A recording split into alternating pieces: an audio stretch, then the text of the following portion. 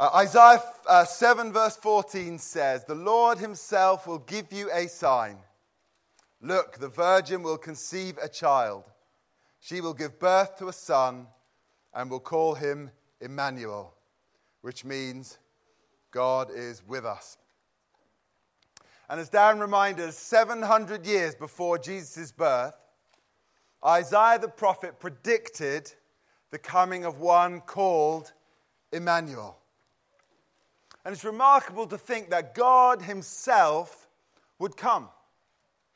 That the almighty and eternal God, the sovereign Lord of Lords, the ruling King of Kings, the one who created and sustains everything, would leave heaven and come to this broken, messy world.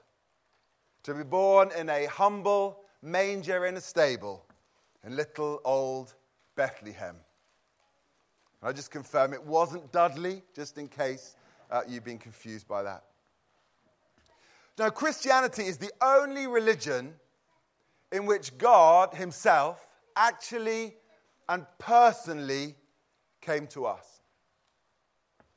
In most other religions, we're expected to go to God, or to go to a God or variety of gods. And in doing so, we're required to meet all sorts of tough demands or impossible moral standards, all in an attempt to appease or satisfy or placate him, her, or it. I think some have tried to turn Christianity into that too. Trying to make it about a bunch of strict rules and regulations and rituals. By the time many have grown up and gone through the education system, they've come to the conclusion that God is nothing more than a big meanie, a cosmic killjoy, watching over our every move, ready to punish us. And I'd say this to you this evening: if you've been missold Jesus like that, I'd like to apologize to you. Jesus is in fact Emmanuel. He is a loving Savior who came to us to be with us and ultimately to die for us. Poignantly, most religions are about man's sacrifice to some god or other.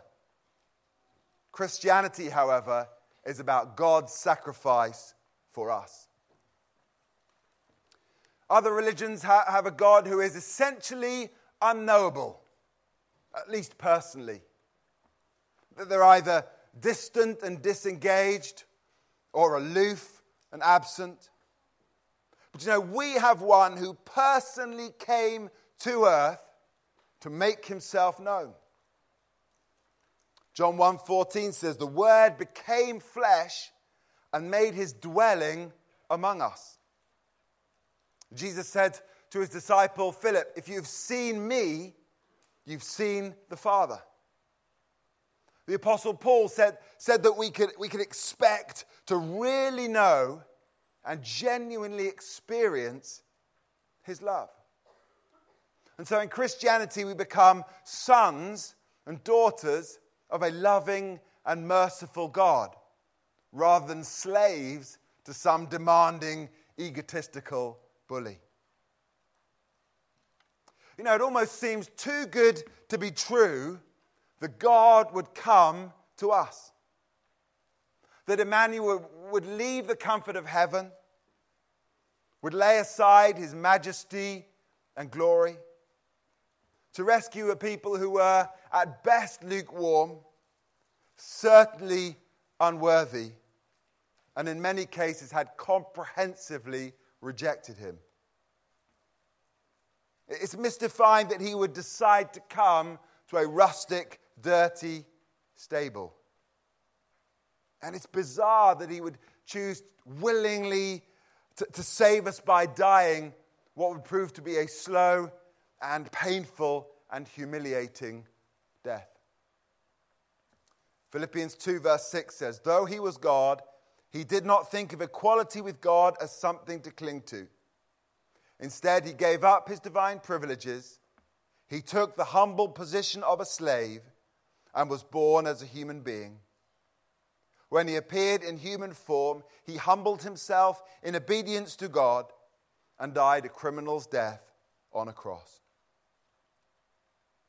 So jumping forward a little in the story from Christmas, 30 or so years after his momentous birth, Jesus was baptized in the River Jordan and began his earthly ministry.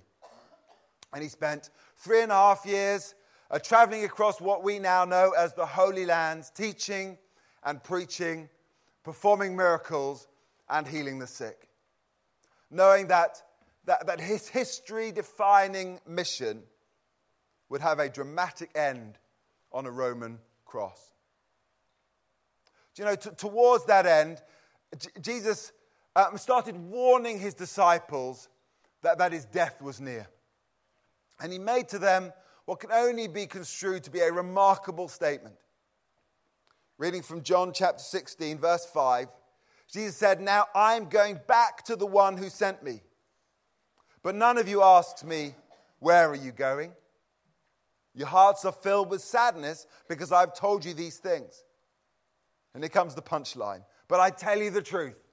It's what Jesus always said when he was lining up for something big. "Verily, verily, I say unto you, it is better for you that I go away. When I go away, I will send the Helper to you," capital H. "And if I do not go away, the Helper will not come." So here's the message. I'm going back to my Father very soon. And I know that's confusing for you. Don't worry, it will become clearer in time. But actually, here's the kicker. Actually, it's good news that I'm going. That, I think, to Jesus' disciples would have seemed a ridiculous statement. They just accepted Jesus as the Messiah, the one they'd been waiting for generations. They'd witnessed his extraordinary miracles. They'd given up everything they had and owned to follow him. And here is Jesus saying that it's good news that I'm going. I suspect in their own heads they were thinking, hang on a minute, this is the worst news ever. But here was Jesus' logic. It was this: if I go, and only if I go, can I send you another helper, the Holy Spirit. The Greek uses the word paraclete, which literally means the one called alongside to help. In other words, I'm not just going to be with you here for these 3.5 years, and then I'll be gone and it's kind of goodbye and good luck. But actually, I will always be with you, up close and personal. Amongst Jesus' final words, we often record people's final words as though they carry a special weight. These ones did. In Matthew 28, verse 20, Jesus said, "And be sure of this, I am with you always, even to the end of the age." Another little passage when Jesus is talking about the Paraclete coming. John 14, verse 16, "And I will ask the Father, and he will give you another advocate to help you and be with you forever." So God with them in those 30 to 35 years in Israel becomes God with you always and forever. Just pause for a second to consider a question. Wouldn't it be awesome to have God with you? That would change things considerably, wouldn't it? But here's the good news. We have Jesus' promise that he is offering to be with you always. You can have him with you every minute of every day. You can have him in the room with you at that pivotal crisis moment. You can experience his love. You can walk in his peace. You can be empowered by his grace. You can receive his wisdom, even witness his power. And you can because Emmanuel came to be God with us. Well, this is great news. That reality has the power to change and to revolutionize and save your life. Let's have a little look at some more of the prophet Isaiah's words and ask the question, who is this God who is with us? What is it that we are going to have with us? Isaiah 9 verse 6, for a child is born to us, a son is given to us. The government will rest on his shoulders, and he will be called Wonderful Counselor, Mighty God, Everlasting Father, Prince of Peace. His government and its peace will never end. He will rule with fairness and justice from the throne of his ancestor David for all eternity. Who's with you? The Wonderful Counselor is with you. Who's with you? Mighty God has promised to be with you always. The Everlasting Father, the Prince of Peace, with you. Let me put it like this. If God is with you, as he has promised, you have with you at all times the Wonderful Counselor. You can have access to his wisdom and his insight and his guidance just when you need it the most. And if God is with you as he has promised, you have with you at all times Mighty God, the one for whom all things are possible, is with you and for you. And if God is with you as he promised, you have with you at all times the Everlasting Father, that you can know the intimate fatherly hand of God on your shoulder. You can know the love that never fails, a mercy that never runs out, a grace that is sufficient for all you need. And if God is with you as he promised, you have with you at all times the Prince of Peace. You can know a peace that passes understanding in every storm, whatever the world throws at you, whatever your past mistakes or future dreams. All because 2,000 years ago, Emmanuel came, God with us. And the good news is that God himself has personally offered to be with you. In the first chapter of John's Gospel, he summarizes the good news in a single sentence.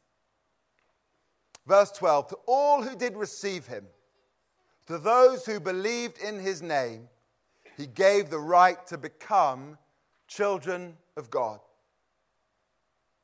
In other words, if you believe in him, who he is and what he did, and if you will receive him as your Savior and acknowledge him as your Lord, you can have God with you always. God working for you. God always by your side. God ever leading and guiding you. You know, this is God's heart, and this is his intent for every one of us.